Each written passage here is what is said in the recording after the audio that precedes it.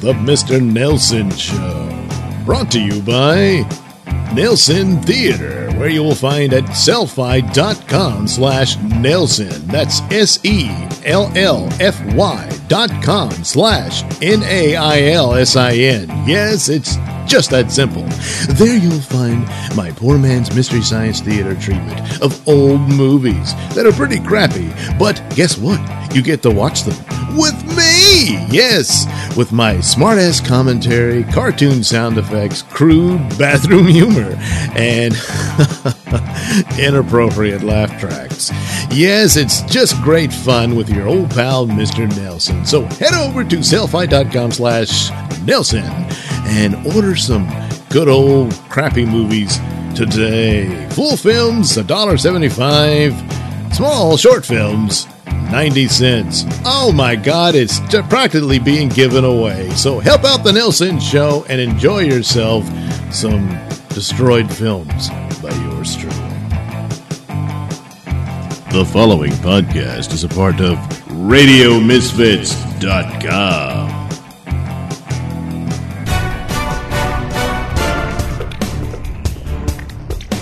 And now it's time for the Mr. Nailsin Show. Yes, this is the Mr. Nailsin Show, episode 226. Yeah, I know, I'm shocked too. Yeah, so for this episode, I brought back a returning guest, Michael Blair, all the way from across the pond. He'll be my British correspondent. On the Brexit situation, which, yes, I know you would have thought that was solved by now, but no, there's still some stumbling blocks. So how's it going over there, Michael? And welcome back. Oh, thank you very much. I'm glad and nice to be back with you too, Douglas. Yeah, it's been difficult. It's been difficult, really. I mean, most people in Britain are now, apart from possibly politicians, are just so sick of the whole bloody thing. They really don't care what happens anymore. Right. They just want it over. Just make it be over. We just don't stop this nonsense. But of course, even whatever happens by the 29th of March, it ain't going to make no difference. It's not going to carry on for another 2 years before they actually sever the ties completely. Right. I don't know. I started off thinking leaving was a good thing.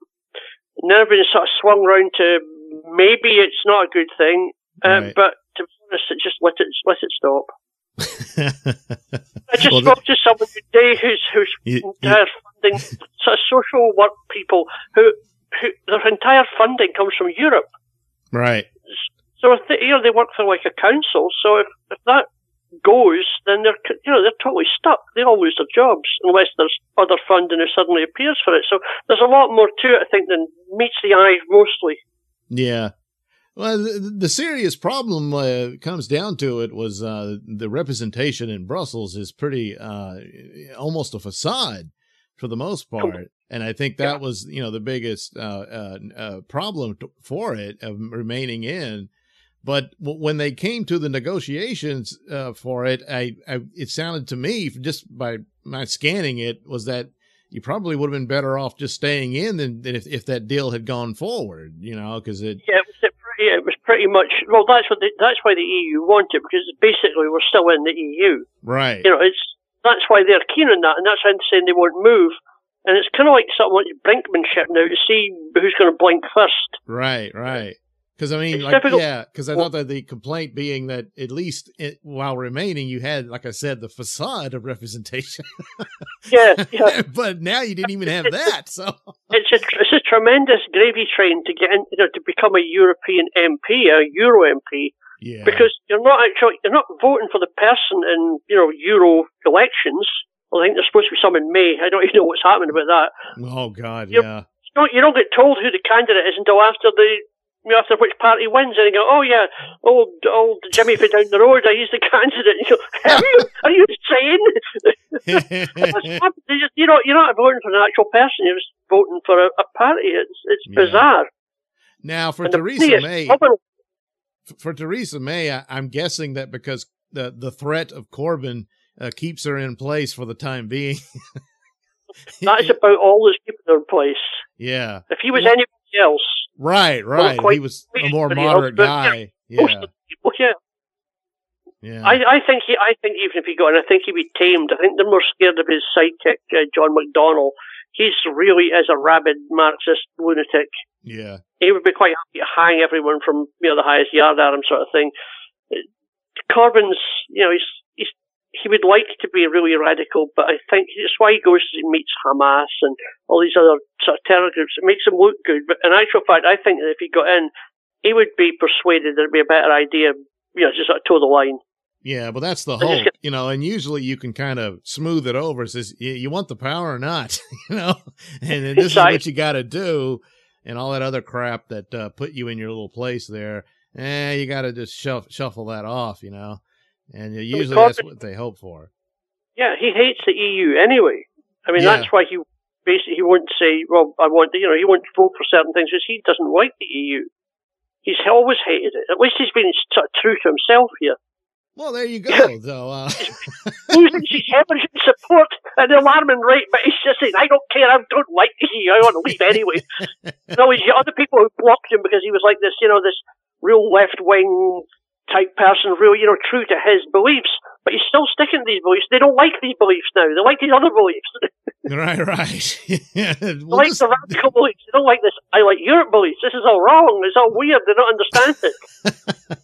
Look, I don't like Europe beliefs. I'm so confused about who's doing what. I wrote a little piece for Castle Journal the other day, and by the time I finished it, I had to reread it to see if I even understood what I'd written. Yeah. Because there's so many things going on, in your head at the same time. It's just, wait, what about that bit? We'll put that in. I don't know. And who did this and who said that? And, oh God, right. Let's leave names out. Complicated. Well, ignore the names. Just my perspective, the outside looking in, is always that the more localized the power can be, the better off it is for the people. So, of course, I would have been someone to leave. The problem is I can't help but conclude that Theresa May and the rest that's a bit of a betrayal. I mean, the vote's been held. You don't sit around and say, oh, well, how do we do it? And do a deal that keeps you pretty much in that's lying. And it's not a matter of choice. The choice has been made. But that's the point people try to make, that there wasn't a democratic vote. Right. Which passed it. It was a fairly, it was a slim majority. It was a million people, but it was like 70%. It was a tiny little amount, 17 million to 16 million or something. I suppose it's tiny in the scale of things, but it's still a lot of people. Right. Still got the SDP up here saying, we actually won the election. We only lost it by 10 points. The referendum. We lost it by 10 points. We almost won it. Just give it to us now. We're almost a majority. No, you're not. Stop it. It doesn't matter if it's by one guy.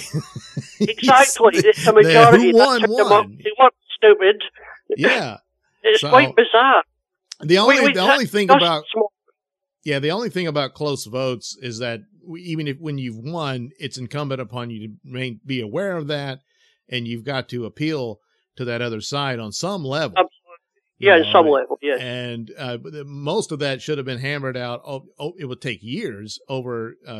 Basically, all it boils down to is trade and trade agreements among the nations. And you would see that Britain would have an advantage just being there, even though it's not even a part of the EU.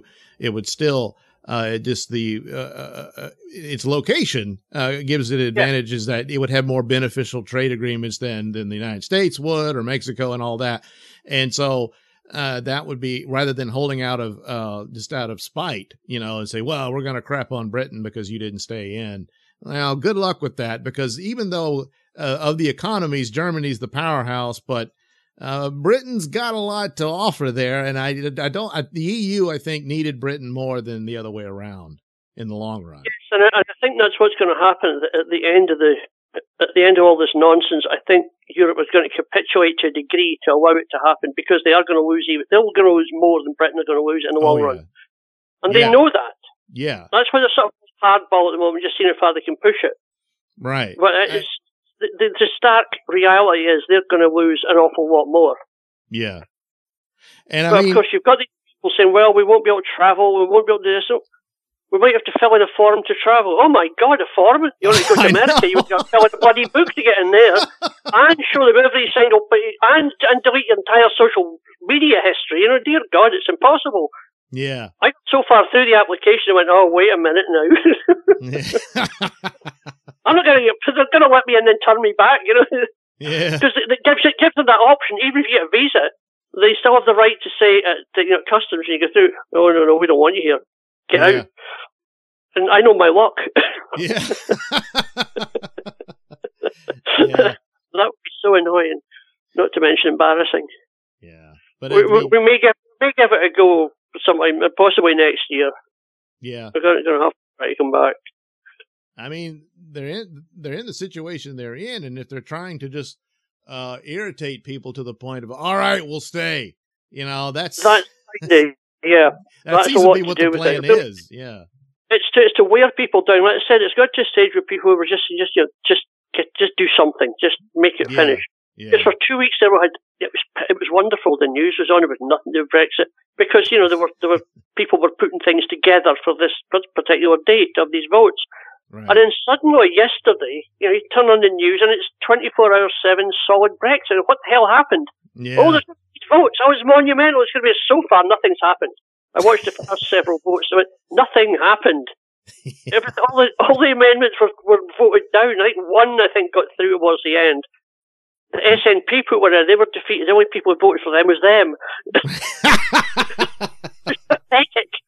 They had 37 votes. They were defeated by 600 and something. Yeah. So that'll give them another reason to gripe about their lot in life. Oh, that's why Britain, they ignore us. There's only 37. Well, even if they were able to finagle something like that, where they're basically still in, they're still in the game. I don't see it lasting because there's cracks all over the EU as an entity. We were in Crete last year, Douglas, and the Greeks are so anti-EU and anti-Britain as well. Right. Well, the lady we talked so angry that people are people I actually personally know whose children have come back to Britain to work. Yeah. Because one lady's girl's married to a Cretan, and her son and daughter both came back to Britain to live. Yeah. Because it's so bad. And it really is bad. I mean, I spoke to a lady on a plane, said, "Oh, I'm just back from London. Both my daughters work in London now because they couldn't get a job in Greece." So it's really bad, and they really don't like the EU at all. They hate Germany. Right. Yeah. Well, Germany. Yeah, because they basically ruined Greece. Well, Greece ruined itself prior to that. Of course, we had this sort of strange idea we don't pay tax. Right. Yeah. We don't work very much, and we take 3 days off during the week, and this kind of stuff. There's massive pensions. It was kind of balls up, really. But they're blaming everybody else now anyway. Yeah, well, that's what they always do with these situations, especially Italy's screwed as well. Yeah. Even France, I think the EU actually made France change their budget as well. It's all about yeah. Right. I mean, there were several factors going into this, and something like the mismanagement that Greece did, especially when you give up your currency to be the euro. You don't control that, so you can't print your way to stave off. No, nothing you can do. Right. So they were stuck like that. So it immediately began to collapse. So you can't keep making these ginormous promises and pensions and all that stuff that you know damn good and well you're not going to make good on it. And Greece was you had to. There was a certain criteria for joining the EU or whatever, or the latest version of it, and it was when they changed the currencies. Yeah, they had to have you had to have a sort of plan, a financial plan that said yes, the country's economy is really good. Just as this, it's all, and they lied, and you lied because they wanted everybody to be in the bloody euro. Yes. And the countries lie. It's Portugal, Spain, Ireland. Oh, yeah, our economies are wonderful. Okay, you say so. Let's sign this. There you go. Right. The shambles.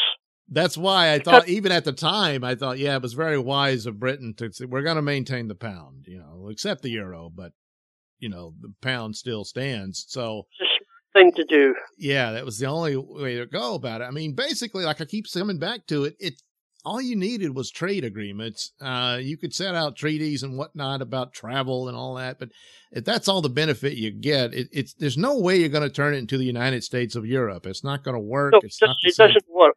It's not the same situation. Say, well, you can travel across Europe. There's no border, sort of thing. Well, what the hell do you need a passport for? Right. Yeah. You need a passport for a million different things. To travel at any point internally, you need a passport now. Yeah. So what are they whining about? There's no, the open borders in Europe. It means nothing. You still need identification. Right. He didn't really. It's like, if you want to drive from the top of Scotland to the south of England, no one's going to ask you for your passport. Yeah. But the moment you step on the plane to do the same thing, you need a passport. Is that slightly bizarre? I can get on a train and travel all the length and breadth of Britain. I don't need a bloody passport. Wait, you need a passport? It's bizarre. It's insane. Right. So I wouldn't get. So I think it was more trouble than it was worth. It could have been an easier way to, like I said, trade deals and whatnot. But and then so the economy's collapsing over mismanagement, and then I think the straw that broke the camel's back was the Syrian refugee crisis. When that happens, cobbled with the idea of governments, and especially in Germany and whatnot, lying about how bad the rape situation was at the time and all that sort of thing, that's not going to sit well with people. And so there's no respect for a leadership that doesn't really give them representation to begin with. And it was working okay when it was just maybe in North Africa and people had traveled up through Africa to come over. That was kind of manageable. But when the Middle East, when the Syrian thing happened, which seemed very much like it was a sort of planned deal. Yeah. Somebody was organized that come to Europe, for whatever reason. We need some more exploited people or what have you. Yeah, exactly, yes. So in Scotland, admittedly, we probably need a higher population. Right. But it's not been done very well. It's a difficult thing. There's like enclaves, people, and they haven't. In the past, people kind of integrated into the community.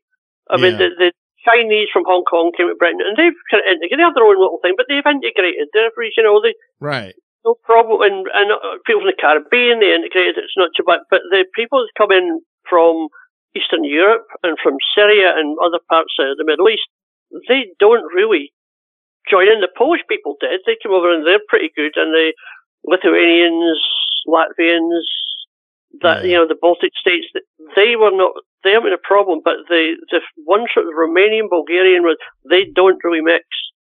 Yeah. And that's become a problem. Yeah, that's the problem. See, you can't just shuffle people around. And if you're going to be an immigrant, you got to respect the country you're going to. But that doesn't seem to happen anymore. No, I mean, I've always said if I went to Saudi Arabia and said, where's all this with the mosque stuff? Where's all the churches? We want to start. I know. We're accepting this crap. We demand our churches. We don't want this. Oh yeah, that would last. It would last longer than that, wouldn't you? That'd be 5 minutes, and your head would be gone. You'd be lucky to get out. You'd be very lucky. That's what I mean, Douglas. So the idea that people come here and think that they should have their own little, it's like it's like ghettos. They move into that, and they don't want to join everybody else. And I think people should, because it's good for the country. Right. Now, political class people love this because it keeps a group of people that they can keep, underfoot. They tell them, well, everybody here is a racist and that's why they don't like you, but don't worry, I'm the guy out for you and just keep voting me in. And that's all they think about. Just keep voting for us. Right. And that's as far as their thinking goes, and you never caring about what you're festering and making worse and all that sort of thing. And you can't just keep telling people they're racist when these are difficult concerns that don't just go away on that. No, you can't disguise it by calling people racist. The people, maybe there may well be some that are, but the fact is that amount and number of people who are all unhappy are not unhappy. They're racist. They're unhappy because they're living next to someone that they don't like because it's a mess or whatever. They have their concerns. Right. Or crime or whatever it is, Right, because the refugees are miserable because it's a place they don't understand and they don't know anything and everything's an offense to Allah, whatever it is. It's freezing bloody cold. It's miserable. I mean, Jesus. Right. I mean, who the yes. wants to stop? I mean, or Sweden or Denmark or whatever. You think, are you mad? Stay where it's warm. That's right. I mean, if you're going to move out of Syria, move to someplace, a bit further around the, Mediterranean, around there, stay in that area. Yeah. If you could or something, this nice warm place, it's fine there in the summer. Well, I mean, it also begs the question of the obvious thing about Syria is like, well, Saudi Arabia was just a skip and a hop off to the side. Why did they go there? Well, that's a very good question. Yeah. Yeah. And then Saudi Arabia, wow, we couldn't take it. Well, then why does everybody else have to take it? And it's, Russia said, piss off, we're not taking any of these people. And then that was it. Yeah. No way.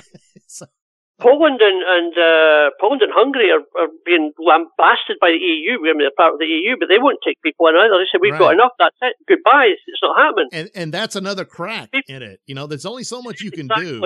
And it's like, look, I can barely care for my own people. You can't keep putting this burden on me. And when that starts that breaks down the authority of the EU, and then it essentially no longer exists when that happens. So it's getting to that stage now. Right. That's right. So regardless of what happens with Brexit and all that, it's not going to matter because I'm not seeing this thing holding. You got fractures all over the place. You, of course, started with Greece and then Spain. And then now France is having their problem with the Yellow Vest protest, which is spiraling out into other issues beyond just the carbon tax and all that sort of thing. And it's just, you can't keep putting this pressure on them and just call them, racist or what have you. They're not going to put up with it, No, they will not. So, and I don't see a time when there will be a sort of when people will be assimilated into the community because they're not encouraged to, really. No. In fact, they're encouraged not to because it's racist to even suggest assimilation now, Yeah, well, that would be terrible to do that. It's their culture. It's like they had the problem, and they still have the same problem with the rape gangs. Right. Well, actually, in Britain as well, in Scotland as well. But that's been well hidden. When it was peaked out, it was closed down. The whole thing was shut down. There's not even media won't touch it now. Right. And that's another thing. It was like one of these discussions with the EU.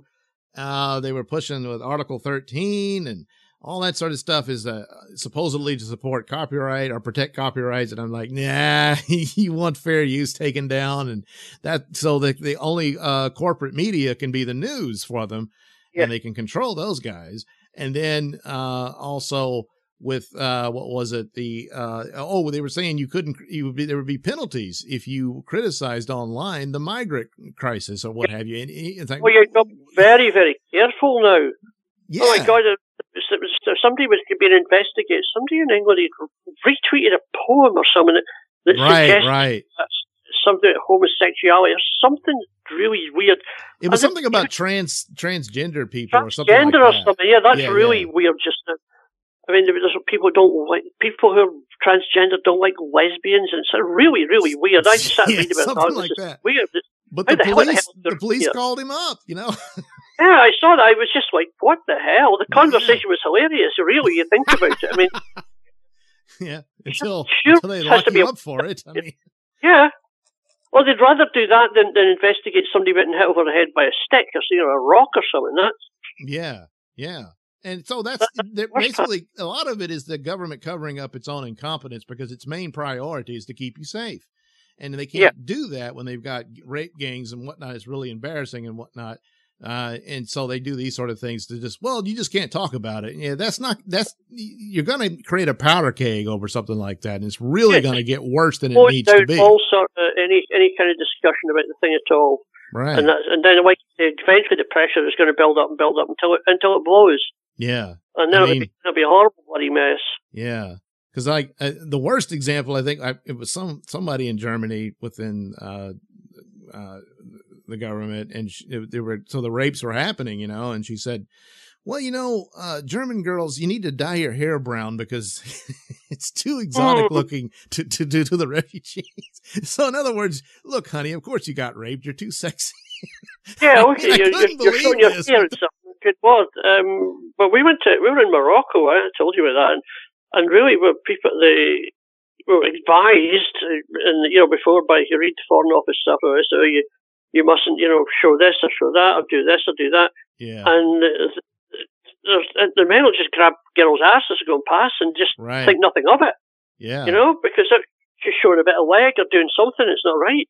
Yeah. And heaven forbid to be blonde. Dear God, it's quite frightening, you know. Right. And I mean, now granted, that's their country, you know. That's their country, yeah, exactly. I suppose you got to sort of live, be sensible. But if they come over into your country, listen, asshole, you better settle down. You know? But no, it's the girl's fault. No, that's their country as well now. Yeah. You know, they're colonizing your country is what they're doing. You know? Exactly. So it's quite strange. I mean, it's difficult to know what to. I don't know. Sometimes I think it's a reaction to Europe's past. You know, it was war torn and the colonial empires, and there's, I guess, shared guilt for that or something. I don't know. Then Germany, of course. Row here about some pimply faced youth who happens to be an MSP for the Green Party or someone that wrote some horrible thing about Winston Churchill. That's just blown up completely. Yeah. But that's just, I think it's because British history has been twisted so much. Yeah. Same here. You know? Yeah.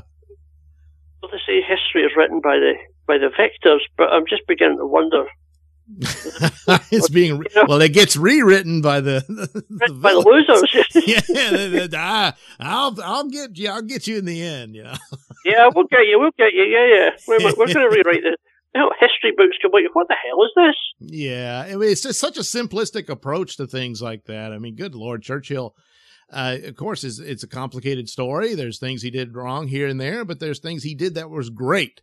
And he was the one man who, he was not the only one, but he had foresight, was proven right, you know, and if they had listened to him earlier on, World War II might have been actually avoided or at least limited, so it didn't have to become the huge monster that it was. But, you know, so. But there you are. I mean, I suppose everybody try to do their best. I mean, Chamberlain gets hammered for, you know, waving his bit of paper when he came back, but he was only trying to head things off at the pass anyway.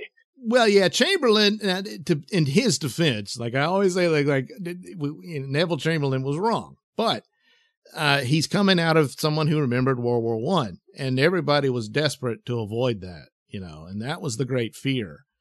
And it was fresh in everyone's memory. It's only been 20 years. Yeah, it had been. So, of course, it's understandable that he was trying to, look, we'll make a deal with this guy. He'll shut up and go away and that sort of thing. And no.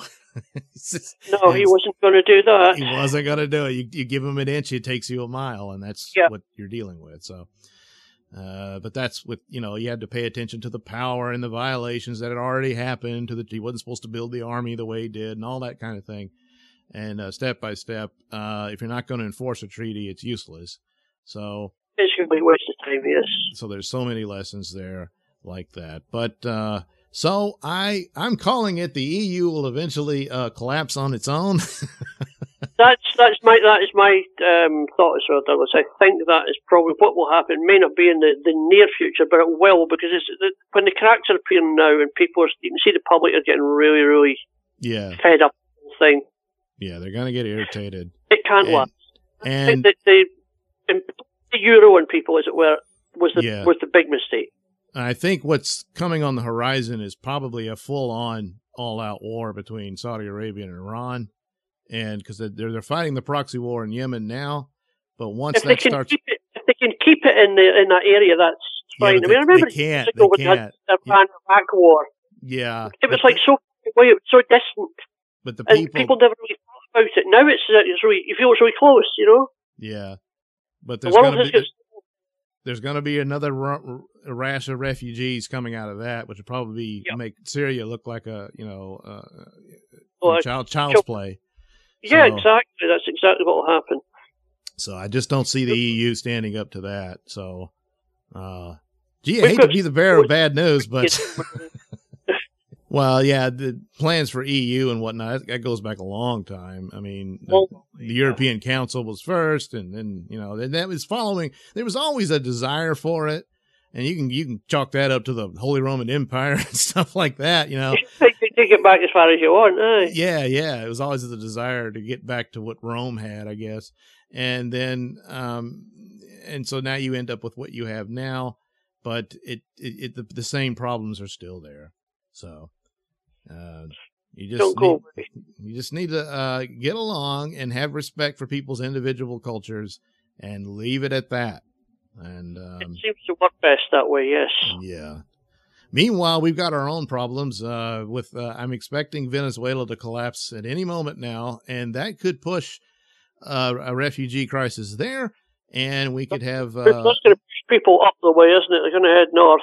Yeah, they're going to come here, yeah. And it's kind of a domino effect. These are weak economies surrounding it, and they burden those, and they'll collapse. Mexico could collapse, too, under this, so it could be just a humongous disaster. Yeah, it could be horrendous. Yes. It's about paper that John Bolton was carrying, saying 5,000 soldiers to go to, where the hell was it? Someplace in Guatemala or some bloody thing. He had that there. Oh, yeah. Sort of panicking about that. Well, I mean, if they can manage the collapse, but I don't know how, then they can stave off it and it won't be necessary. But I don't know what you can do. Brought on by people who ruined the country. I mean, Chavez said he was the great socialist and everything, but they had a tremendous economy there with oil. They had huge amounts of it. Yeah. And the money's disappeared.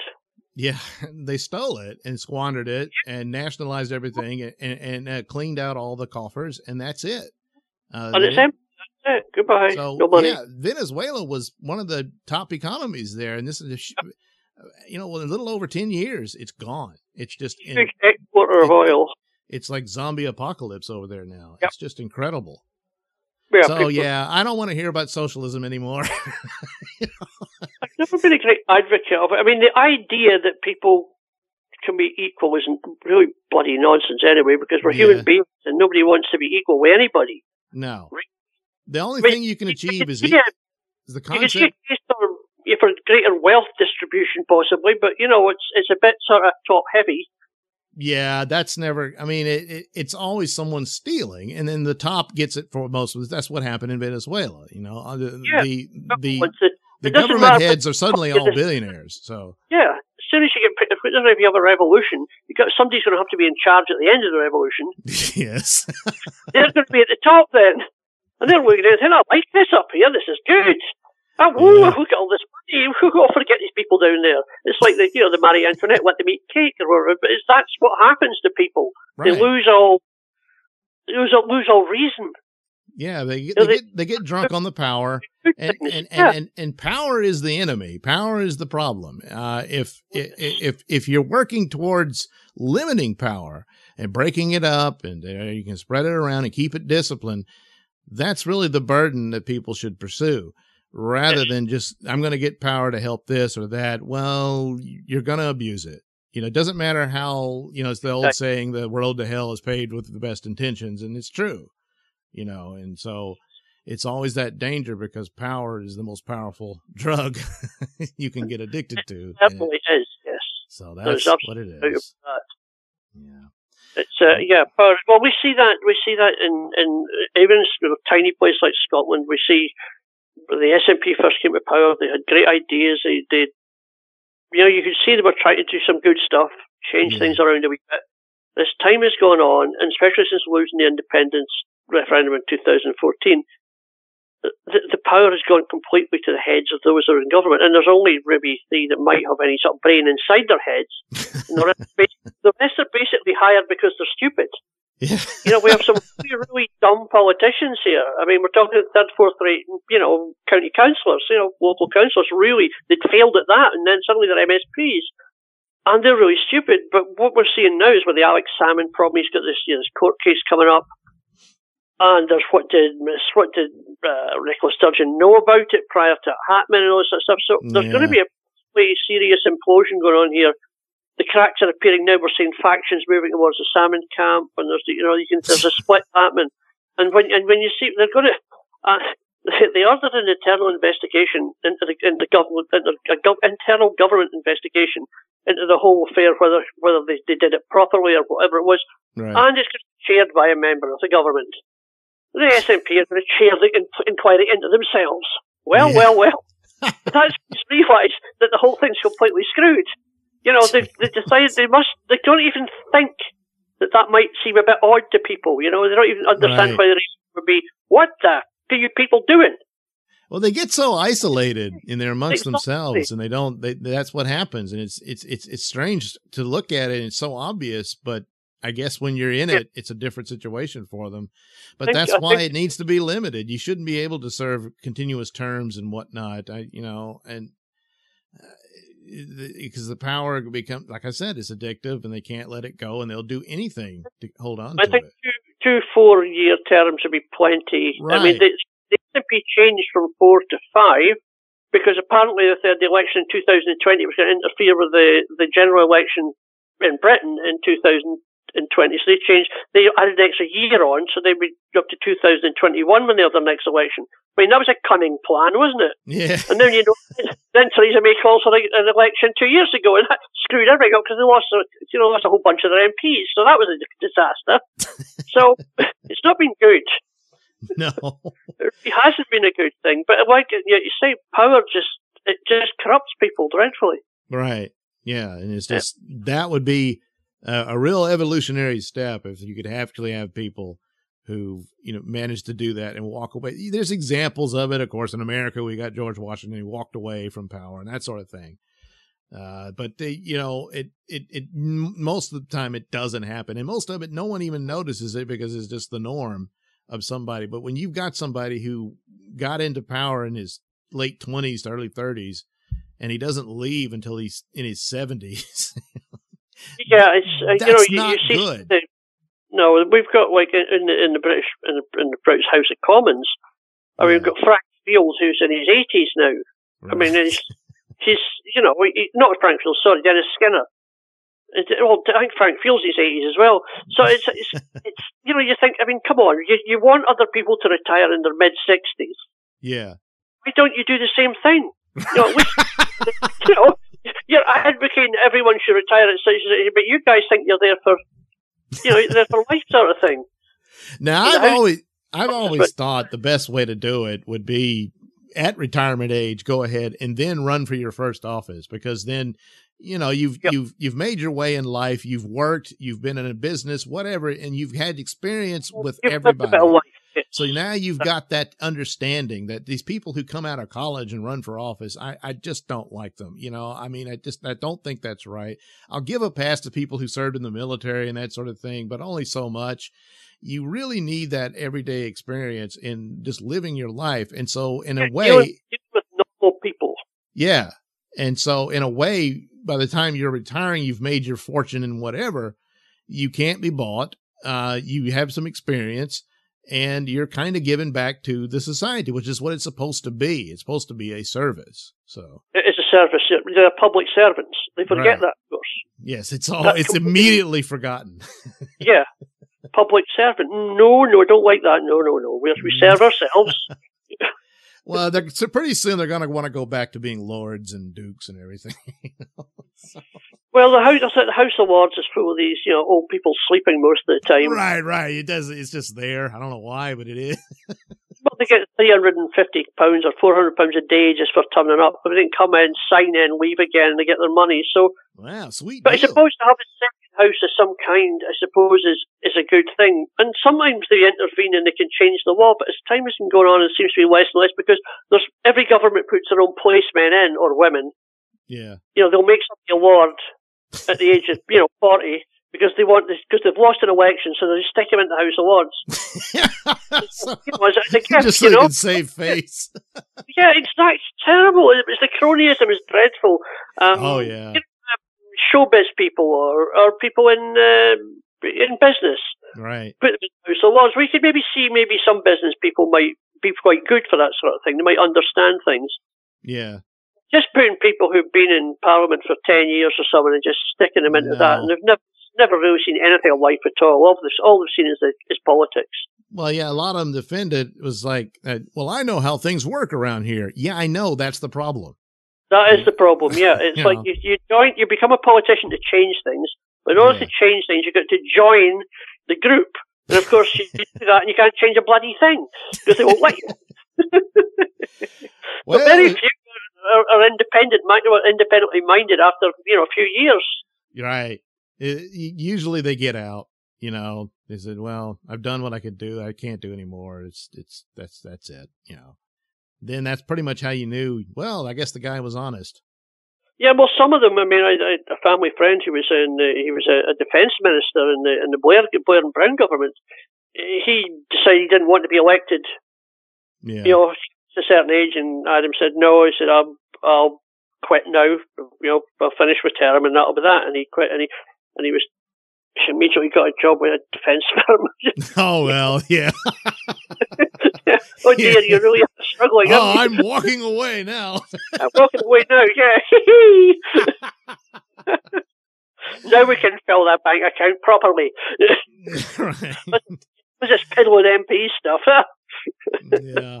Well, if only they would listen to the Mr. Nailsin show, they would get the right idea of what to do with me and, of course, Michael Blair here. Thank you for being on the show, Michael. We'll do it again. Been a delight. And best of luck with Brexit, wherever it goes. Okay, well, now in the world of non-stop 24-hour media and internet, we can keep in touch with everything all the time. Oh, and yeah. That's maybe not such a good thing. Until they make it illegal and say you can't talk about this. Well, that's quite possible. I think that's starting to happen already, yes. Yeah, there's a lot of that movement, and I think a lot of it is to save old media that's dying but due to the competition rather than figuring out how to grow with it. And there's all kinds of corruption everywhere you go. It's just all very sad, but what can you do? Well, we can complain about it here. And we do. And we do. Okay, Mike. We will. We can't change the world, but we can certainly moan about it. I know. Little by little, maybe in 1,000 years, the efforts we make now will show fruit for the future. Dropping a pebble in the water, you know. That's right. That's all it is. It's all we got. That's it. You'll just have to make do. All right, Michael, and a belated Happy New Year. And Happy New Year, you too, Douglas. Well, have a wonderful year. You too. I'll talk to you at some point in the future. Right. So we'll catch up again later down the road. Now that I see my equipment's working, I can have guests again. Oh, well, it was giving me trouble before. Okay. Yeah. Okay. It's half the battle, isn't it? Yeah. There you go. All right, Michael. We'll talk to you again soon. Yes, Douglas. Thank you very much. We'll see you soon. Bye-bye. Bye-bye.